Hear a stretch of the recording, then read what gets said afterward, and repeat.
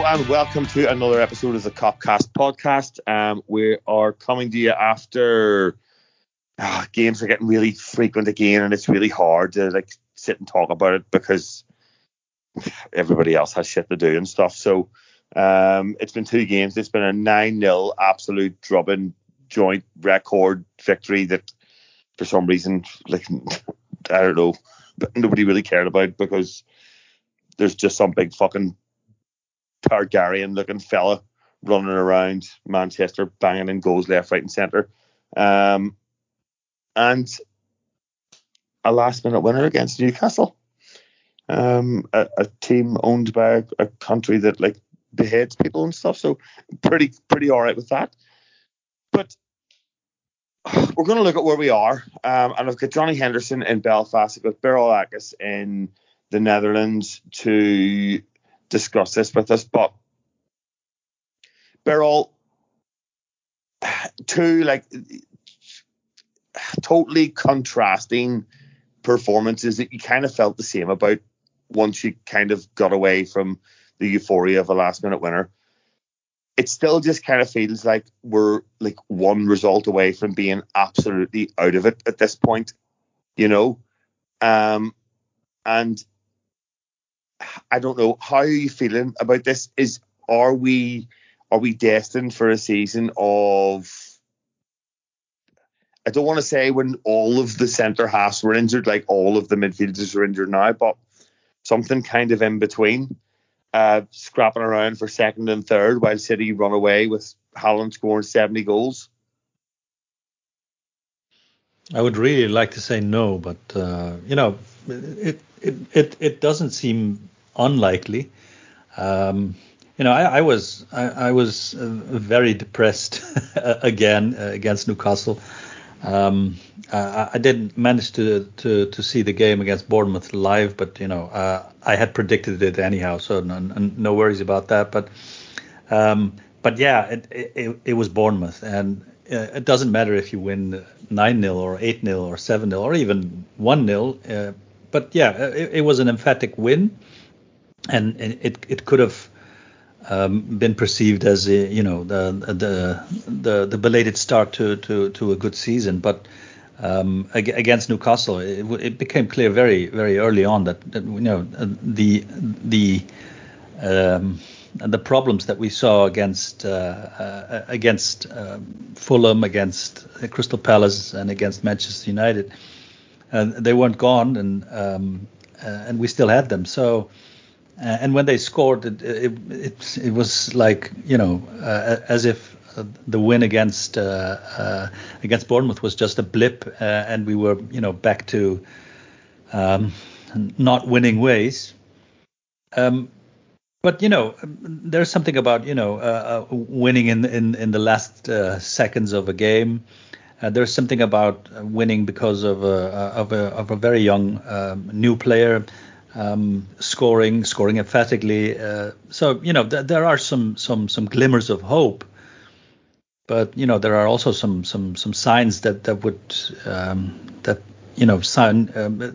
indicate that we have become a bit stale, a bit predictable, that we need to change certain things, and we can't hope to keep doing the same thing and still being around the first place, especially with a rampant Manchester City. So yeah, I'm hopeful and not very hopeful at the same time, if that makes any sense. Yeah, to me it makes complete sense. Johnny, I know Birol's talked there about things getting stale and things not changing, but I kind of feel like we are trying to change things, and this is going to sound like really, I don't know the word, contrite or something akin to that. Right, I've been fairly critical of Harvey Elliott. Last 2 games he's been super. Last night against Newcastle, absolutely superb. And then Carvalho, both games comes on, scores the last minute winner against Newcastle. Happy days, everybody's delighted. But It looks to me like we've signed these players, and I'm going to throw Nunez into that bracket as well, to make that change that Beryl's talking about. But it looks to me like we don't really know how to.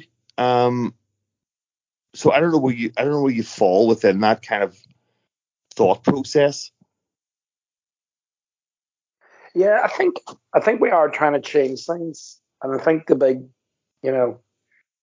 the big Egypt getting himself sent off for 3 games didn't help matters. It really hasn't helped, like, has it? For fuck's sake, do you know? It has. And then he's sitting there, and Johnny's sitting there giving it the big one when Carvalho scores, and I'm like, mate, we could be 3-0 up if you just hadn't have been a bell end. But anyway, carry on. Yeah. Yeah, we are obviously trying to do things. I think there's been big disruption to the team, and you only have to look at the stats without Thiago. I'd seen the stats about how we, generally how we do with him and Fabinho playing in midfield. We just have a level of control and authority on games generally when they play together. I know that the opening evidence at Fulham wasn't good, but I put that down as an anomaly. But we are trying different things. That's true. I think as well we've got to accept that we're playing in a lot of the games we've started with Milner and Henderson, and the legs aren't necessarily there in the midfield. I mean, you could go through it. I mean, I think for me, like trying to be sort of short about it and as concise as possible. Salah still seems a bit peripheral. He seems a bit wide.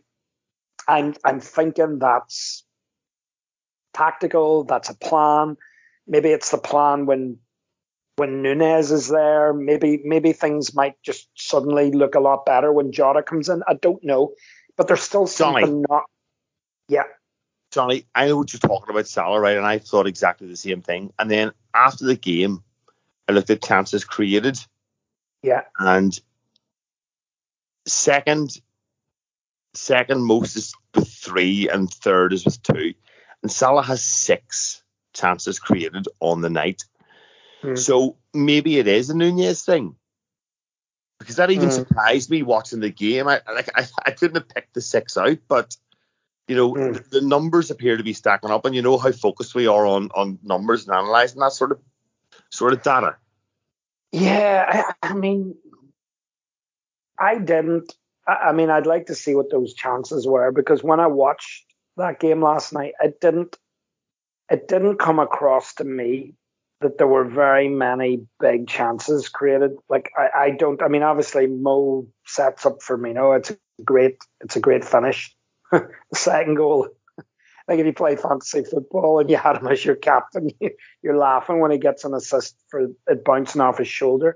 I just think Salah's been devastating for years, and he's been devastating in that channel on the edge of the D where he just causes havoc. He's still a bit wide for me. I can't quite put my finger on it, but I think there's other things as well. That we know that there's problems in the midfield with bodies, and we'll obviously come on to that with the new signing. But I think equally, and I don't know, is this because of the midfield issues as well, but I think we'd all accept too that the 2 fullbacks, I mean, I know Trent filled his boots against Bournemouth and stuff, but I think it's dead obvious that, they're not performing, at the levels they have been for the last number of seasons. And whether that's, again, the tactical adjustment or just poor, just old-fashioned bad form, I don't know. But, I mean, we were having this chat, weren't we, before with Burrell and you. It's really hard to put your finger on, but it just doesn't seem quite right. At Anfield, we generally are on it. We create loads of chances. We cut the opposition open, and there were very, very few times. And, you don't like to be, going over the top or hyperbole, as they say, with it. But is it maybe the teams are tweaking and nullifying our threats from the fullbacks now? Are people wised up to us? I don't know. It's really hard to say. But it's clearly not quite right. There's something not right. Yeah, Beryl, Johnny's kind of struck a chord there with me around, things just not looking quite right. And Salah being on the periphery and probably playing wider, as the analysis would suggest, and as Johnny's pointed out. But also, it looks like we have, with the two fullbacks as well, just players, maybe not necessarily in a different formation, because it's hard to kind of pin down a formation. It's not like the old days, like 4-4-2, Mike Bassett, whatever. It's still a 4-3-3, but these guys look like they're being given completely different instructions within those, old-fashioned kind of templates that you want to talk about. And for whatever reason, something looks like there's a disconnect there between what they're being asked to do and what they're doing, and whether the whole concept actually works at all. There's no denying that it isn't working as it used to, and I think if we look at the tail end of last season, you can see those problems were already there. But I think there are different problems with Trent as there are with Robertson. I think they always have played different roles. They have. They're the mirror images. Maybe if you look at it, superficially, but if you look at what Trent does and what Robbo does, it's different things. And so there are different reasons for why they are not working at this moment. I'm not sure what's wrong with Robbo. It seems that he had a really good understanding with Sadio Mane, and they have played together for a long while, so that cooperation grew. And I feel the cooperation with Lucho Diaz isn't there yet. Diaz seems to play better whenever Tsimikas comes on. Maybe that's because it's late in the game and there's more space for him. But it's an observation, and I think Thiago not being there is also a problem for Robbo, because he was the midfield peg there that helped him get into position, because his position is going wide, and the left winger used to be Sadio, now is Luis Diaz, can go more inside and create danger there. On the other side, I think we were talking about change. I think the biggest changes we saw to our system, to the way we play, we saw in the beginning of last season when Elliott was being integrated in the team, and he Trent and Salah had a very interesting setup between the three of them, and I think those were probably the best games in a tactical sense. And maybe I'm making it pretty that it was, but that's what stuck in my mind. And then we all know what happened to Elliott, and now he's being reintegrated, and maybe it takes time, and maybe that's also a good explanation for what Salah's doing, because I've seen the first assist for Bobby was really an assist, and the other one it counts as an assist, but I felt he could have done more, and I felt he could have scored. I felt he could have created more danger, and all of this together brings me to what I think is the key problem with Trent. I think he's someone with a tremendous sense of responsibility. I think he feels like I don't know if there's the next captain between after Virgil. I don't know who that would be, but maybe he feels like a sort of captain. He seems to be feeling that he should take the game by the horns, and sometimes he's forcing things. I think trying all these Hollywood passes where he could probably do better and just keep the ball and try to be more patient. I think that's the problem that I see with Trent, that he is trying to force things, and he has tremendous ability. But also, when you have tremendous ability, you need to sometimes be patient and rely more on your teammates. So not a very swift answer, not a very concise answer, but that's what I think is wrong at this moment with these two. Yeah, I think there'll be a variety of different theories flying around about this, and probably none of them will be right, let's be honest. Johnny, let's try and look at some positives. Joe Gomez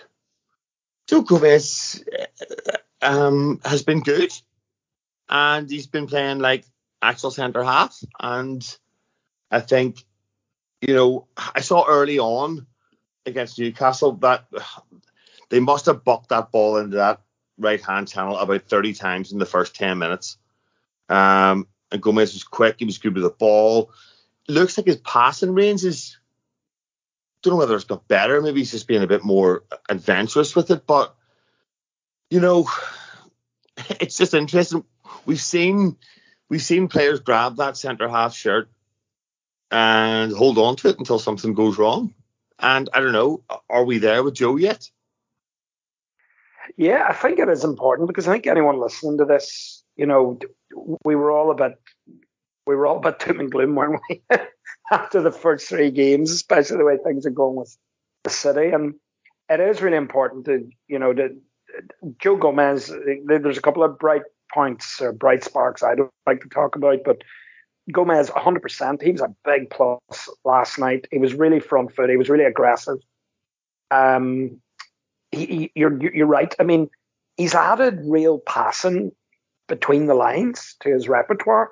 Whether it's that little whip ball through to Trent or into the midfield, it definitely looks like something that he's brought. And he just has this. He has serious pace, Gomez, and he backs himself. And let's not forget, him and Virgil are our only Premier League title winning centre back partnership. I mean, they were the two that in the best season in Liverpool's history in the league, 99 points. He was the man. So he's a major plus. I thought he had a super game. And I think as well, like, we've got to say, 2 home games, 2 consecutive wins. Elliott getting goals, getting a goal against Bournemouth. But Carvalho, I mean, that could be, if we be optimists for a minute and just try and think about, Nunez is to come in, Jota, Thiago's not going to go out forever. Apparently Mavi's not far away. The goal by Carvalho, I mean, he's really impressed me, that kid. I mean, he's had limited, he hasn't started the game, obviously. He's coming on into the team, and he's getting fleeting opportunities, but he's really grabbing them, and he just seems to have, for me, he just seems to have a real quality about him. He just seems to have a real killer instinct in the box. His volley against Bournemouth was superbly taken. That goal last night was brilliantly taken. I mean, it was all or nothing. That was the last kick of the game. So that's big pluses. And the optimist in me is hoping that we've got a bit of momentum.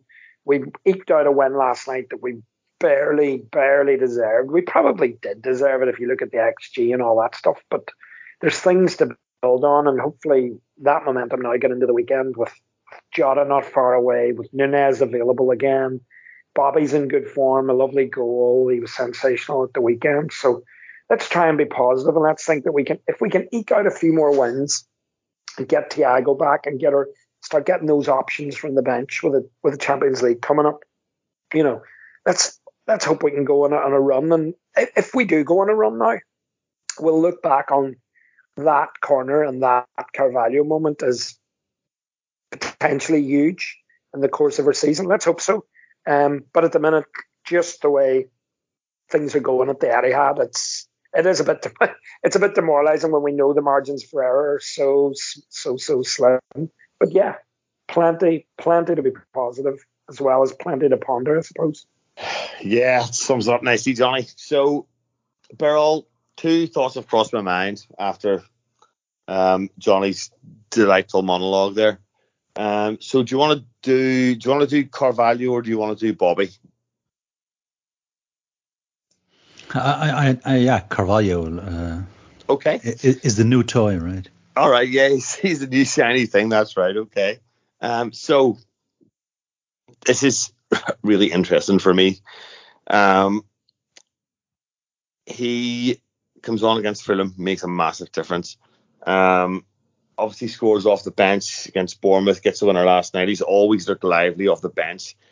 But the way things have been going this season, he's been kind of a break glass option. It's kind of, let's get another attacker on there and hopefully he can make a difference. And he absolutely has. But I think long term, I'm looking at him and I'm thinking to myself, what are we going to do with this guy? What is he? Is he the 8? Is he the Elliott position? Is it between him and Harvey? Is he left hand side for front 3? Is he a false 9? Is he a 10 in a formation that we haven't decided we're going to play yet? I have absolutely no idea. So, is he just going to be the David Fairclough or Divock? Is he the new Origi, I suppose? Or do you see a long-term cemented position for him in a system that we're playing right now? We were talking about, changing and not becoming stale. What happened in the last 5-6 years is that, we were this swashbuckling team. We had to be this swashbuckling team. And we won our games because of our intensity and because of and especially because of a rampant front 3. And therefore we had to build in some solidity in midfield and with Hendo and Fabinho and Gini Wijnaldum, for the longest part, I'd say. Milner played a role in there, and the last 2 years we have Thiago. And Thiago was I think, that the first element of change, because the way other teams approach us has changed as well. What Newcastle did yesterday was exactly the same that Manchester United did, was exactly the same that Crystal Palace did, etc. And we don't seem to deal well with that. This defending bravely and then trying to beat the offside trap with speed by the opposition. So we have to change, and we have probably have to change a bit in the direction of what Manchester City are. They are this, frankly, their football is absolutely boring, but that has also to do with with them being so dominant that it isn't a sports match, usually anymore. But if you look at the football itself, what they try to do is keep the possession, and in the meanwhile, while keeping the possession, people get into positions and they take the other team into some sort of a stranglehold. So even if you get the ball as a defending team, then you can never get out of that stranglehold, and then they will come back at you really quickly again. And usually the goals scored will be tap-ins, because there's so many people in the box that only need to cross it, and someone will tap it in.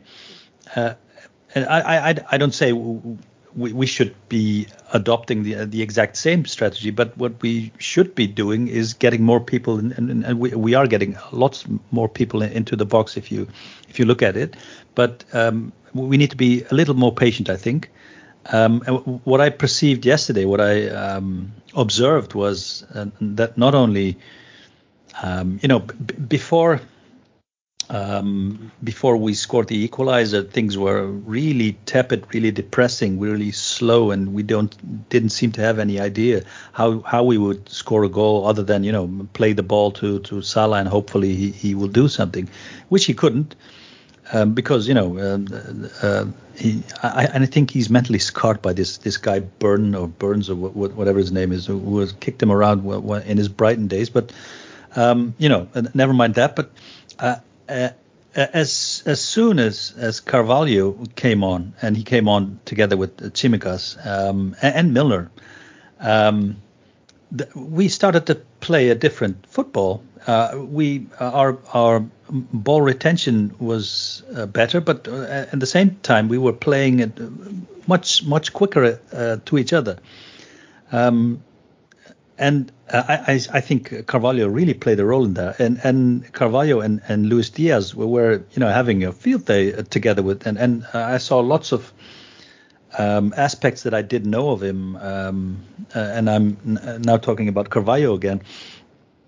He was tracking back like crazy, and he was trying to tackle and sometimes even was successful with it. And he's really skillful with the ball, and he carries a threat. So I think it isn't inconceivable that we could in some games against opponents that just try to defend and do nothing more, see a midfield in which Carvalho and Elliott play the so-called 8 roles, and you have only one midfielder that Fabinho or whoever, and maybe even Thiago, that plays a more defending role. I could see that happen. I think it's conceivable. Yeah, it's an interesting thought. But just on that, well, actually not on that at all. I'm going to completely change the topic of conversation, Johnny. During the summer, well, it's still the summer, I guess, but post or pre-season, for the 4 days there was a pre-season, people had labelled not a criticism but a concern at Liverpool that last season playing all those matches, ultimately not picking up the 2 big prizes at the end of it, had taken a toll, physically and mentally. And I'm not one to kind of believe in that based on just what this team have done over the last kind of 4 or 5 years. They constantly come back, they constantly regroup and go again and go again and go again. But if you look at, again, who have been the standout performers this season, we've talked about Gomez. Tsimikas has impressed. Diaz has impressed constantly. And Carvalho and Elliott have been kind of the little gems that you've been finding in between. And who's come back from the dead in the last the last week, I suppose? Bobby Firmino. So is that a coincidence, or is it that these guys just have not been through that physical and mental kind of journey that the rest of the squad have? That's maybe why they're playing at a different level. I don't know. I mean, it's a real intangible, isn't it? I mean, I think we almost tried to. I think as supporters, we were fucking mentally shocked by the night of the Real Madrid game and how that game panned out. It was just such a horrible last week to the season. I mean, we were literally a 15-minute Aston Villa fucking collapse away from winning the league. And then a European Cup final a week later, and going for we took 4 trophies down to the last 2 games. It's 100% bound to have taken a toll and played on those guys' minds all summer. There's it's bound to have. I think the part that I struggle with, though, is and I know it was a preseason friendly, you could say that, but I think the reason we bounced into the season before Fulham stopped us in our tracks with such optimism was the Community Shield game against City. We just looked so up for it. We looked like we'd been away for the summer. We thought, right, do you know what? We only won 2 last season. We probably should have had at least 3, maybe even 4. Let's show everybody what we're about. But then all of a sudden we just had this, car crash at the start to the season. And yeah, we've recovered a bit of it, but it's really hard, David. It is really, really hard. I think, I don't subscribe to some of the old sort of myths and almost like the old wives' tales that they always say to you, and because Klopp and Liverpool have sort of confounded those for a while, but there was always this thing about, strengthening, when you're in a position of strength, keeping, freshening things up and keeping things fresh. And there's no doubt that and I'm just saying this here, is it maybe a case too that some players have become, but is it a bit stale in the midfield? Maybe in the midfield, Johnny. Maybe in the midfield, but you say that have things become stale. But if you look at that squad at the minute, Konate, Diaz, Nunez, Elliott, Carvalho, Tsimikas, even Thiago, this is only his 3rd season. We played 50 matches or something. It's not like things haven't been freshened up. Mm-hmm. Yeah, I know. I think it's. I don't know. That's a question you need to ask the players. Even Jota, even just chuck Jota in there as well. Do you know? Yeah, and I think Jota's actually a big, I do think Jota's a massive loss, especially with Sadio going, because what Sadio guaranteed you was output. And much as though Diaz has really been sensational, he's a street fighter footballer. We love him. He scored some brilliant goals, but his output as yet isn't near, what Mane got to. And I think people underestimate the impact of Jota, especially with his Salah playing wider. We all, we're assuming, nothing Liverpool do is by accident. We're assuming it's a tactical thing where they're maybe trying to draw teams out a wee bit and pull people out to leave space for maybe Nunez. But I think we've missed that presence and poacher in the box. I think the game this season where I felt most the Jota miss was at Old Trafford. I just felt that presence and threat and snide that he gives you up there. But it's hard to, there's just things players can just have a lull and not quite be fresh enough. And I know Burrell would, you were talking about it before about is it maybe the pre-season? Have we, with a World Cup in this unprecedented situation, having this big break mid-season, have we maybe tried to be a bit clever and too clever in our conditioning and our pre-season? We haven't looked. I don't know. I'm just putting on my optimist head and I'm thinking, right, we got over the line there against Newcastle when it looked dead. We've managed to get 6 points on the board pretty quickly. Nunez, Jota, a Merseyside derby, they are crap. Let's be honest. Everton are terrible. They're a terrible football team.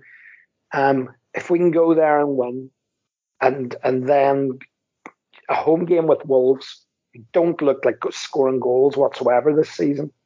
That takes us into the Chelsea game. I suppose we've all got the same fear though, haven't we? It's just the margin for error, the way City are going. It almost feels like we've got to win those 2 and probably win at Chelsea.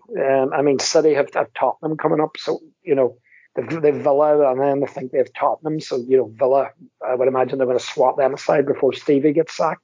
But yeah, it's hard, Dave, isn't it? Because listen, we're all Liverpool fanatics. We watch them week in, week out. We've watched them week in, week out for years. But yet, if someone says to me, "What's the problem at Liverpool right now?" We've all got different ideas or multiple theories, don't we? It's hard. It really is hard. And I just hope that the people that matter, i.e. Klopp and Linders, I just hope that all them and their army of analysts are on it and can get it right before, one more slip. I think one more drop points episode and City winning again, it almost feels like if 5 becomes 7 or 8, the way City are, it nearly would feel done. And that's a horrendous thing to be saying on the first of September. It's absurd, but that's where we are. Yeah, I know. And we talked about it. We talked about it with the number of players they have going to the World Cup against the number of players we have. Start strong, stay in touch up to the World Cup kicks in, and we're in with a real chance. And we've nearly fucked that already. And you're right. I feel like, honestly, and I feel like City need to drop points before we do. Yeah, it really is as simple as that. So, I agree. And so Beryl will find herself in this position, but as Johnny says, there are positives to be taken. And I know I gave you the option earlier on of Carvalho or Firmino, but it looks like you're going to end up doing both. Bobby's been great. He got grief against first performance at Old Trafford, but I thought he was one of the better players. I thought he was, when Bobby's on it, where his touch is good, his layoffs are like just inch perfect, his weight of pass is completely on it. And he was like that. Yeah, he didn't maybe affect the game as much as he wanted to, but then he rocks up Bournemouth, makes the first 3 goals, gets a fourth, gets another. His goal last night is beautifully taken. Reminded me of that one he scored against Burnley that time, where he just ran on, just slots it. But there's a huge Liverpool contingent that had written him off. But this guy has loads to offer. He's our top goal scorer and our top assisters so far this season. You can't really argue with that, can you? I love Bobby. And the type of player he is. And he can frustrate absolutely, and he has frustrated me, all of us, I'd say. But he isn't frustrating me this season, and I agree with you that against Manchester United, the thing I said about Trent trying to take on more responsibility than he should is probably true also for Bobby Firmino in that game, because I think he tried to do something in midfield because our midfield wasn't doing something, and and he ended up vacating the number 9 position in turn. But I think what he tries to do is probably show everyone that he hasn't done, like people were saying, because age-wise he shouldn't be done. He was very unlucky with several, not major, but lots of injuries last seasons, I should probably say. And hopefully he stays fit for quite a while now, and he has already shown that he can be very useful for us if we are trying to change things with a more traditional number 9 like Nunez is. Then maybe he needs to adapt a little, but maybe we have different game plans for different types of opponents, and maybe he can play a role in that. So I'm happy for him to start this well, scoring goals. People were talking about that he hadn't scored at Anfield since 2020, and then he scores 2 against Bournemouth. And then scores against Newcastle as well. So his goal scoring is almost on par with the Targaryen from the Etihad. But not nearly. But that's not what we ask from him. That's not what Bobby is supposed to do. I think he played a really a good game yesterday, being old Bobby again for large stretches of the game. One of the better players, I'd say, and had a massive role in us winning it because of the equalizer. It was a good chance, but it wasn't unmissable, I'd say.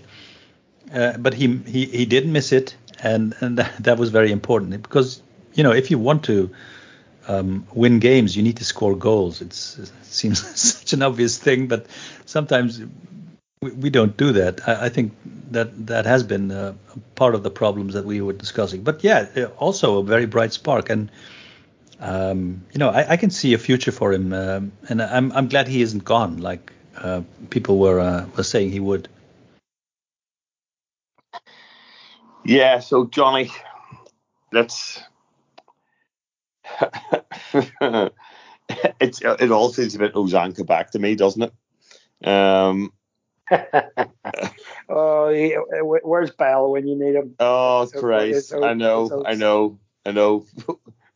He'd be off on one, absolutely livid, still livid about it. But like Arthur, or is that how we pronounce it? I don't know. He's been at Juve, he's been at Barca. I'm sure I've seen him play a number of times, and I have no memory of it at all. I couldn't pick him out of a lineup. It sounds like he'll fit in rightly in our midfield because he appears to be always injured as well. So I just don't know. Obviously, we need a body in, but we've got plenty of bodies, but none of them can run around. Yeah, it's like, do you know what this is?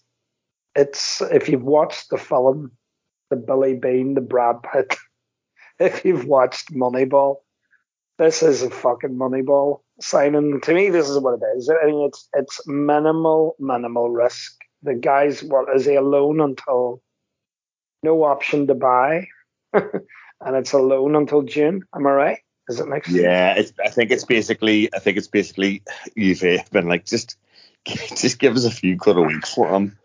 A few grand a week to save us a bit of money, because he's not going to kick a ball here. Yeah, his background is, I think it was Gremio, and he went to Barcelona. And if you want to get yourself needlessly excited and thinking, wow, this could be a masterstroke, there is an interview doing the rounds when he signed for Barcelona in the first preseason, when they're talking to Messi, and they ask Messi, what's caught your eye? What's with the new signings and stuff? What's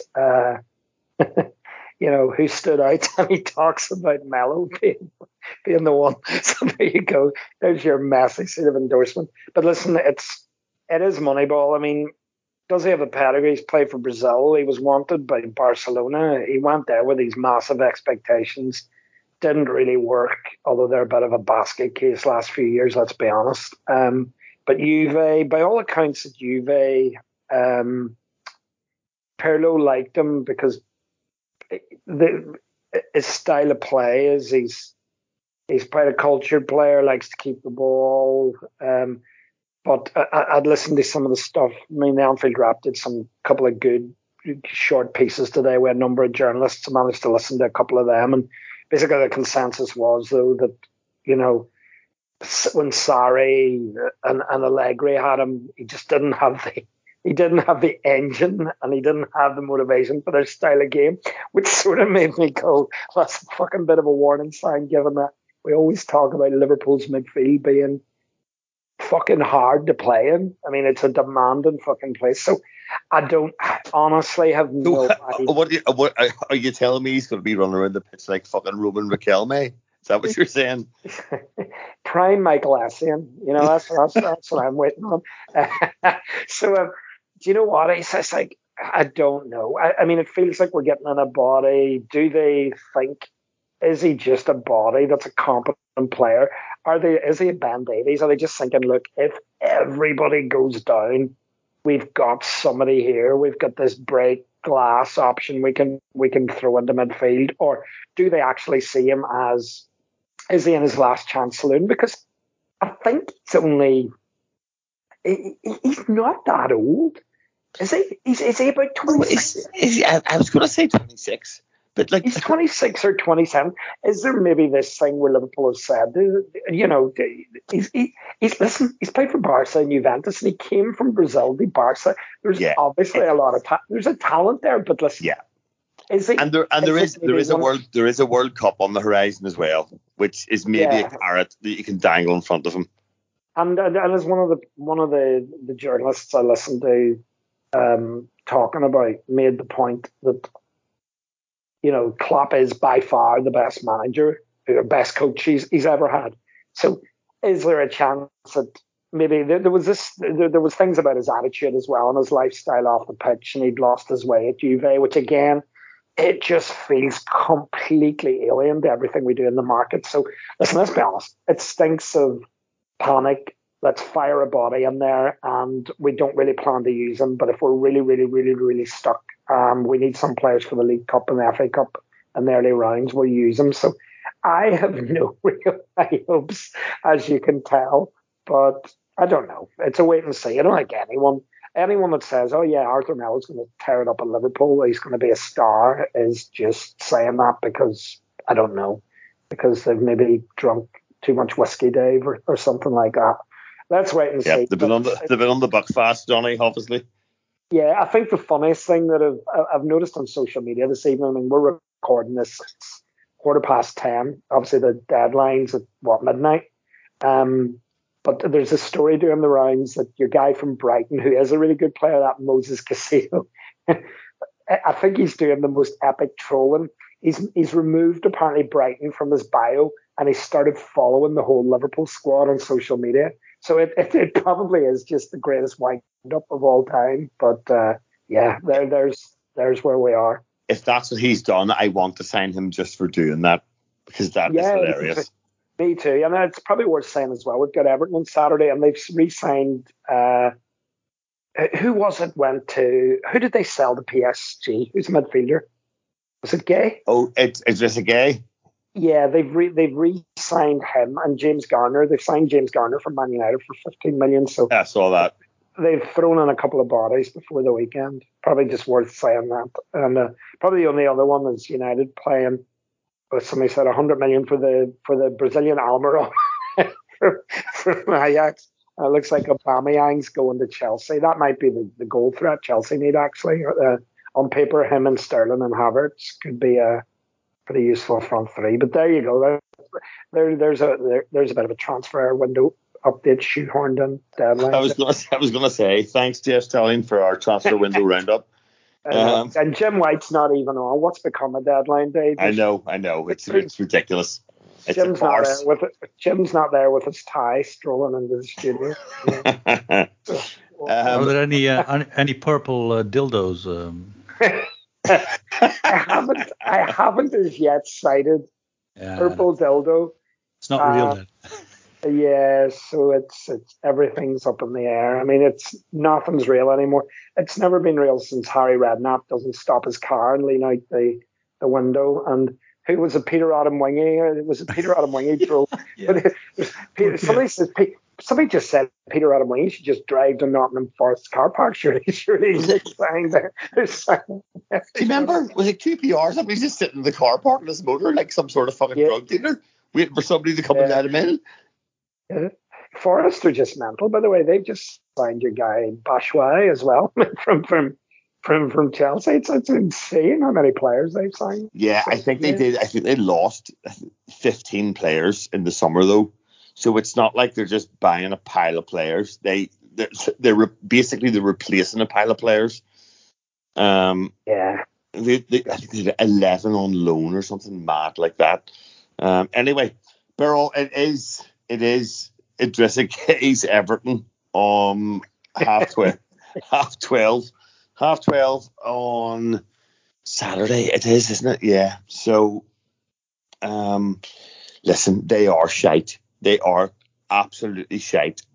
They'll probably do what they did against us at Anfield last year. They'll sit deep. They'll look like Gordon in the break. They don't have Richarlison. They don't have a centre forward. You know, I think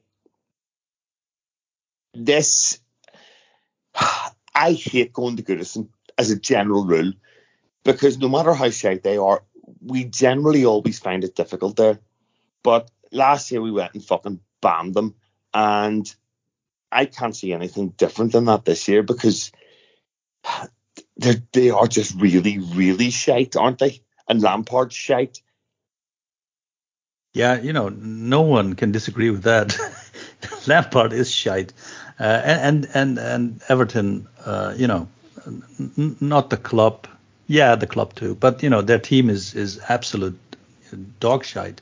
But teams have been successful in dragging us down to their level in this season. Last season was marvelous with that respect.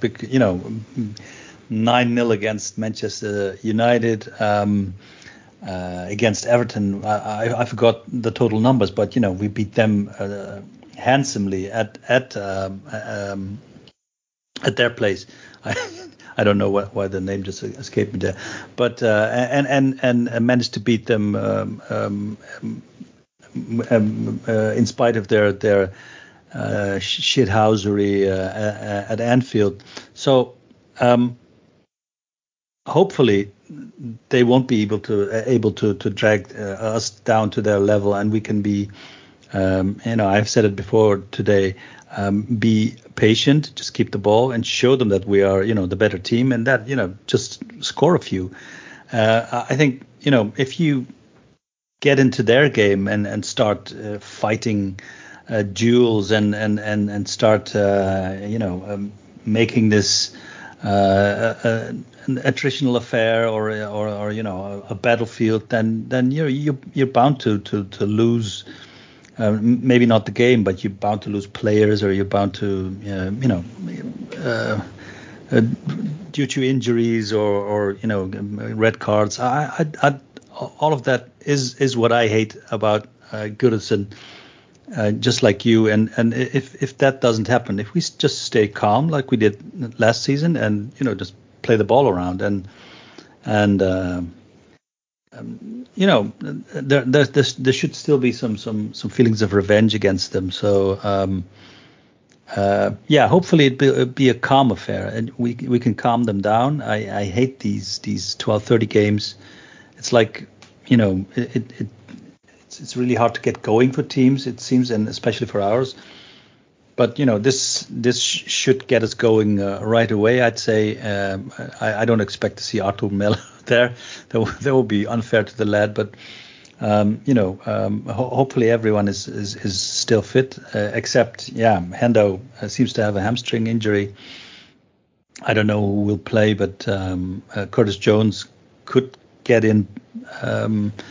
A bit of a gamble, him, not having played this season before, but there are some options, none of them really good, but it would probably be Milner, I think, replacing Henderson, and we'll see what happens. I really like Millie on Wednesday, but he played at right back, and I don't see him play at right back in this game. We'll see. Again, hopefully we don't. We make it calm. If we stay calm and just play football and not some sort of fighting game, then we're bound to beat them handsomely. Yeah, Johnny, Beryl mentions a 12:30 kickoff there, and I hate it too.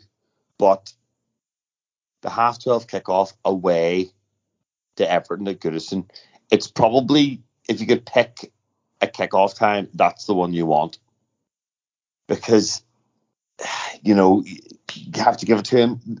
Their crowd will get them more points than most teams' crowds will at home, and we know what it's like at a 12:30 kickoff at Anfield. It can be quiet, so that kind of plays into our hands, I think. Yeah, it is. And I think that Saturday kickoff through the years, I remember, like, I'm going back here, there's probably a lot of people listening wouldn't remember it, but in the early 2000s under Houllier, we had a real sort of hex on them. Isn't the McAllister derby, it's a 12:30 kickoff, isn't it? On a Saturday. Yes. Yeah. And I'm nearly sure it is, because I remember where I was, and I can only imagine I would have been there if it was a 12:30 kickoff.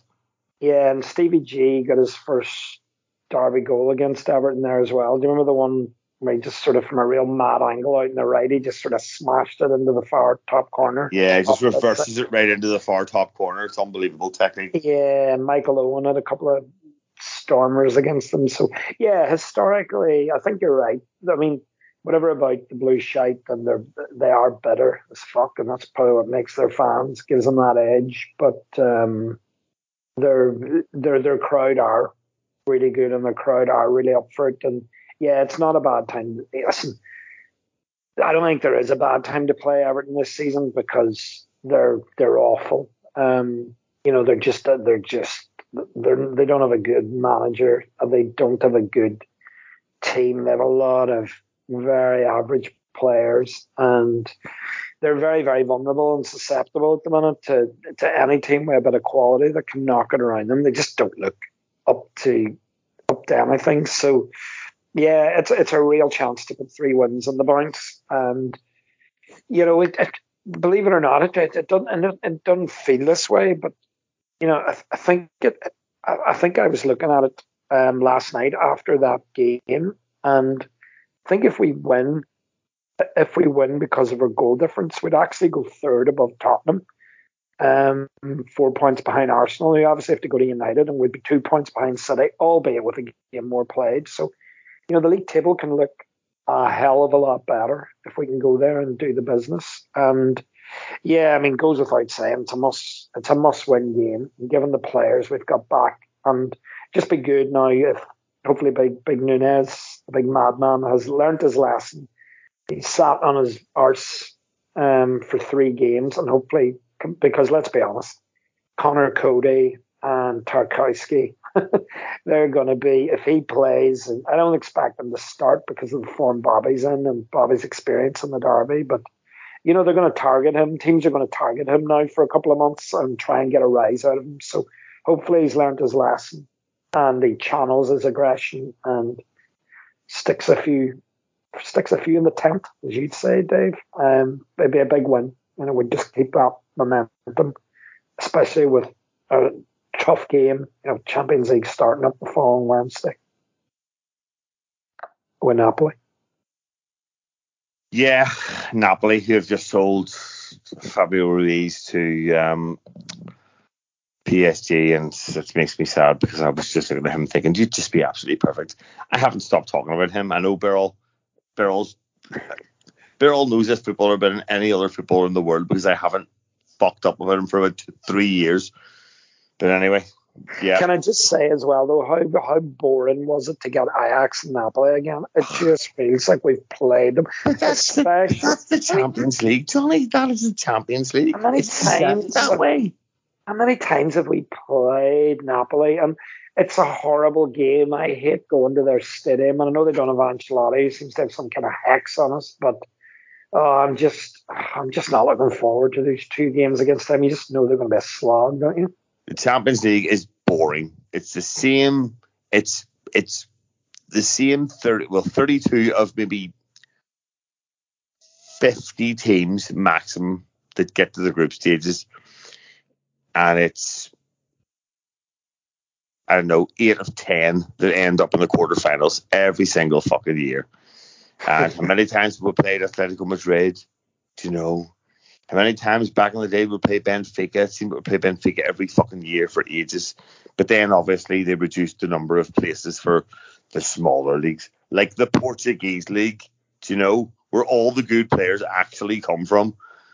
So yeah, it's just a boring nonsense, and I'm still bitter about not winning it last year. But yeah, anyway, so lads, thanks for joining. Yeah, until next time, up the just absolutely smash those absolutely shite, blue-nosed twat, bitter twat, absolutely shite Frank Lampard, Tory twat, Everton twats. Amen.